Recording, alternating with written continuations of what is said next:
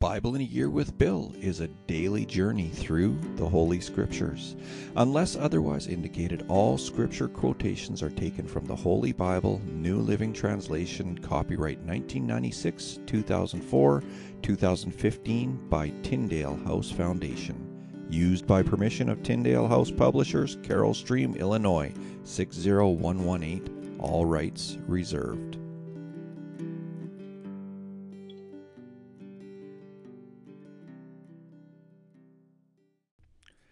Good day to you and welcome to February 9th, 2022. Oh, sorry about the bumping and noises there.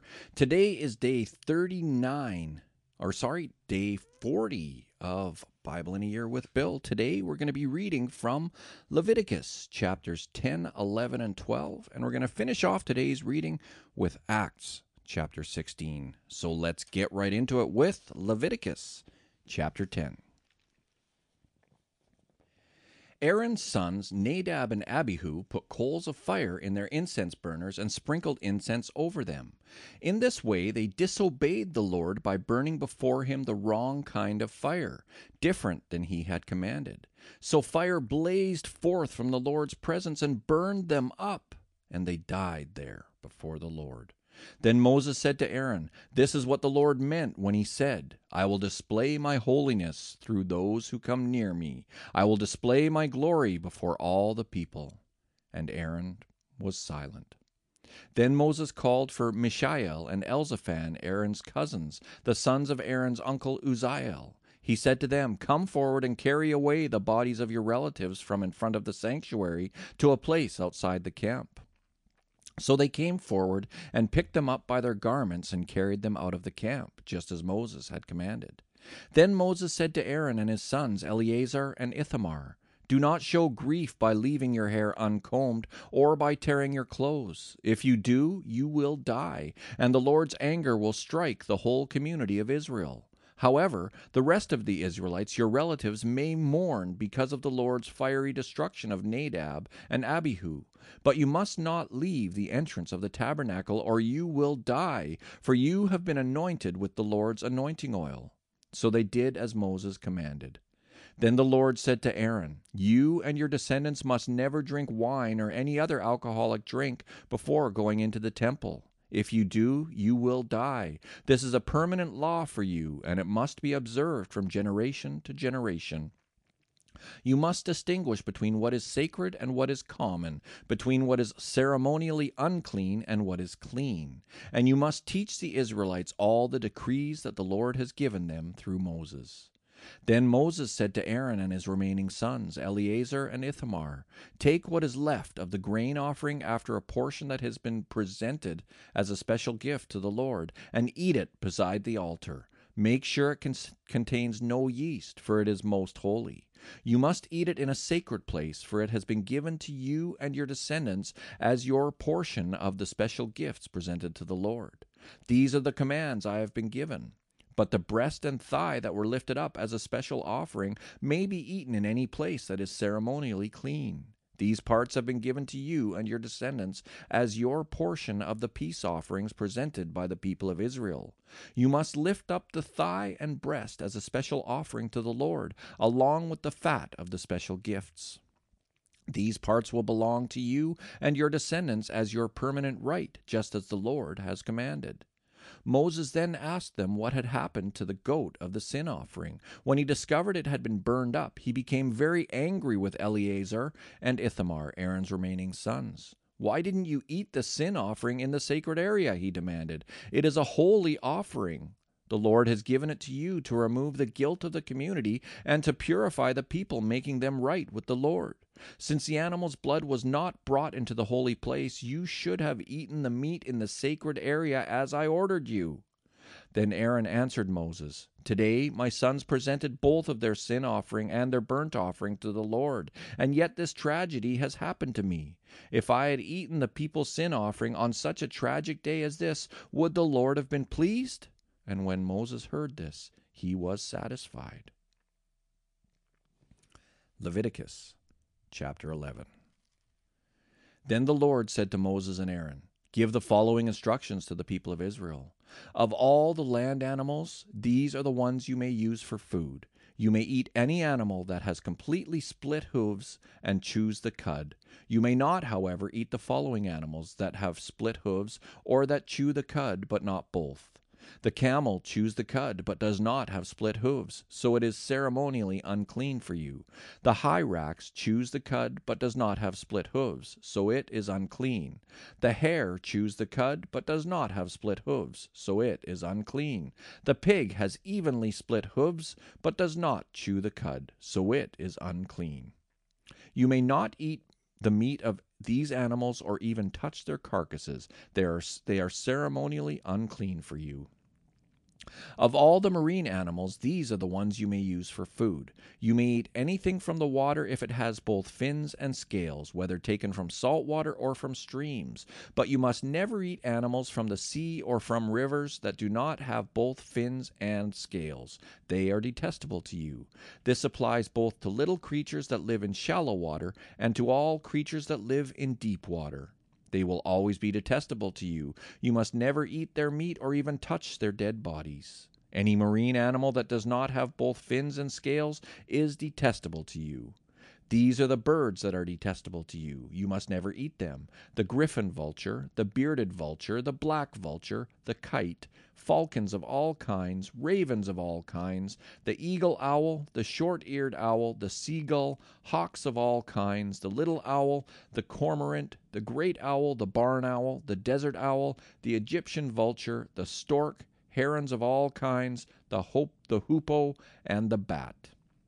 You must not eat winged insects that walk along the ground. They are detestable to you. You may, however, eat winged insects that walk along the ground and have jointed legs so they can jump. The insects you are permitted to eat include all kinds of locusts, bald locusts, crickets, and grasshoppers. All other winged insects that walk along the ground are detestable to you. The following creatures will make you ceremonially unclean. If any of you touch their carcasses, you will be defiled until evening.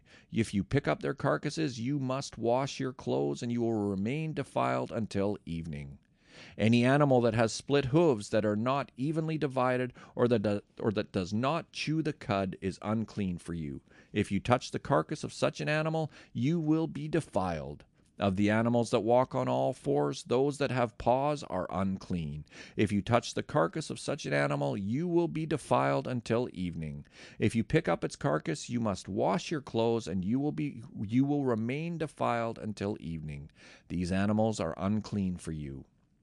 Of the small animals that scurry along the ground, these are unclean for you: the mole rat, the large lizards of all kinds, the gecko, the monitor lizard, the common lizard, the sand lizard, and the chameleon.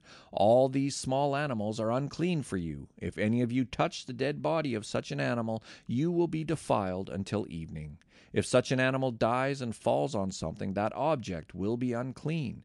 This is true whether the object is made of wood, cloth, leather, or burlap.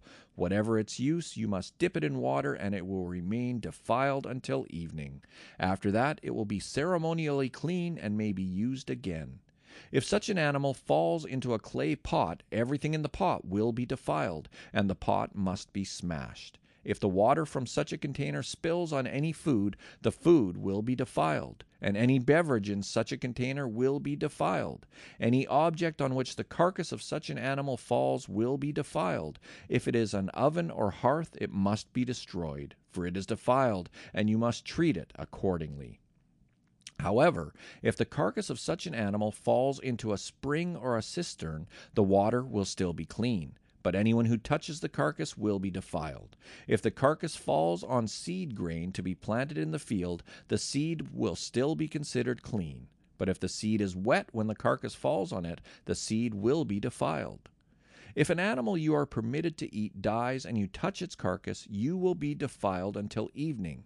If you eat any of its meat or carry away its carcass, you must wash your clothes, and you will remain defiled until evening. All small animals that scurry along the ground are detestable, and you must never eat them. This includes all animals that slither along on their bellies, as well as those with 4 legs and those with many feet. All such animals that scurry along the ground are detestable, and you must never eat them.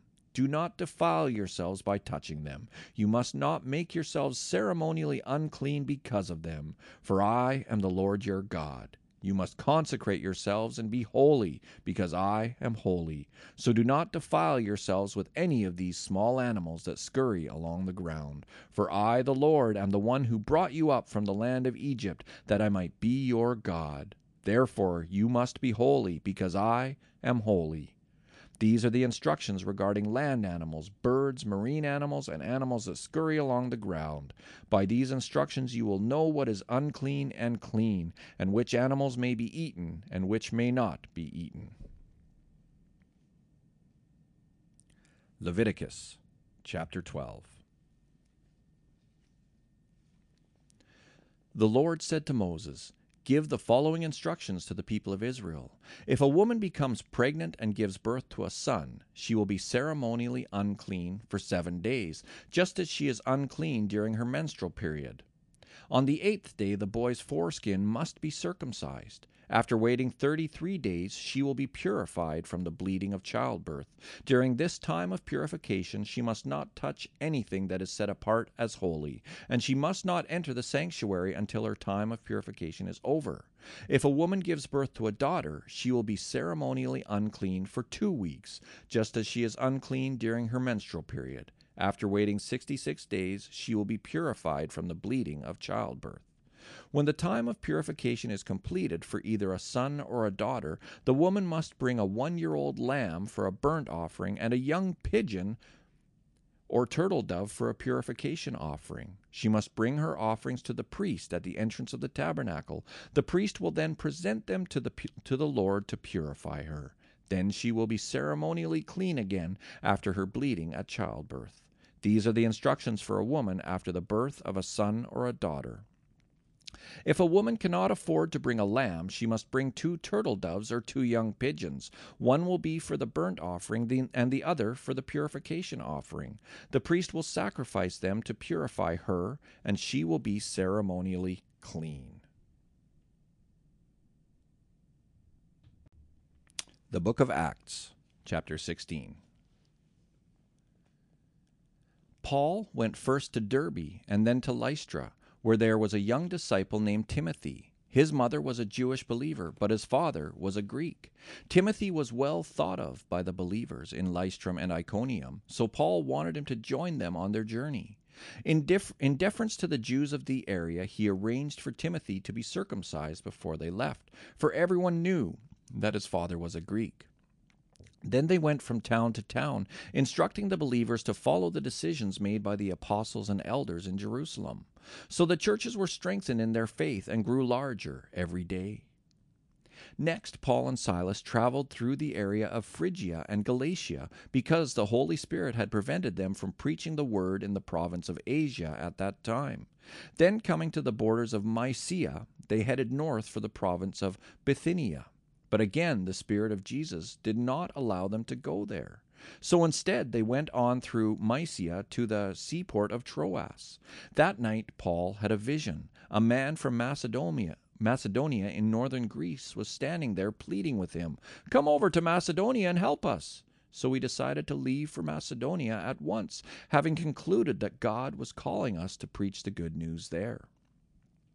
We boarded a boat at Troas and sailed straight across to the island of Samothrace, and the next day we landed at Neapolis. From there we reached Philippi, a major city of that district of Macedonia and a Roman colony, and we stayed there several days. On the Sabbath we went a little way outside the city to a riverbank where we thought people would be meeting for prayer, and we sat down to speak with some women who had gathered there. One of them was Lydia from Thyatira, a merchant of expensive purple cloth who worshipped God. As she listened to us, the Lord opened her heart and she accepted what Paul was saying. She and her household were baptized, and she asked us to be her guests. "If you agree that I am a true believer in the Lord," she said, "come and stay at my home." And she urged us until we agreed. One day, as we were going down to the place of prayer, we met a slave girl who had a spirit that enabled her to tell the future. She earned a lot of money for her masters by telling fortunes. She followed Paul and the rest of us, shouting, "These men are servants of the Most High God, and they have come to tell you how to be saved." This went on day after day until Paul got so exasperated that he turned and said to the demon within her, "I command you in the name of Jesus Christ to come out of her." And instantly it left her. Her master's hopes of wealth were now shattered, so they grabbed Paul and Silas and dragged them before the authorities at the marketplace. "The whole city is in an uproar because of these Jews," they shouted to the city officials. "They are teaching customs that are illegal for us Romans to practice." A mob quickly formed against Paul and Silas, and the city officials ordered them stripped and beaten with wooden rods. They were severely beaten, and then they were thrown into prison. The jailer was ordered to make sure they didn't escape, so the jailer put them into the inner dungeon and clamped their feet in the stocks. Around midnight, Paul and Silas were praying and singing hymns to God, and the other prisoners were listening. Suddenly, there was a massive earthquake, and the prison was shaken to its foundations. All the doors immediately flew open, and the chains of every prisoner fell off.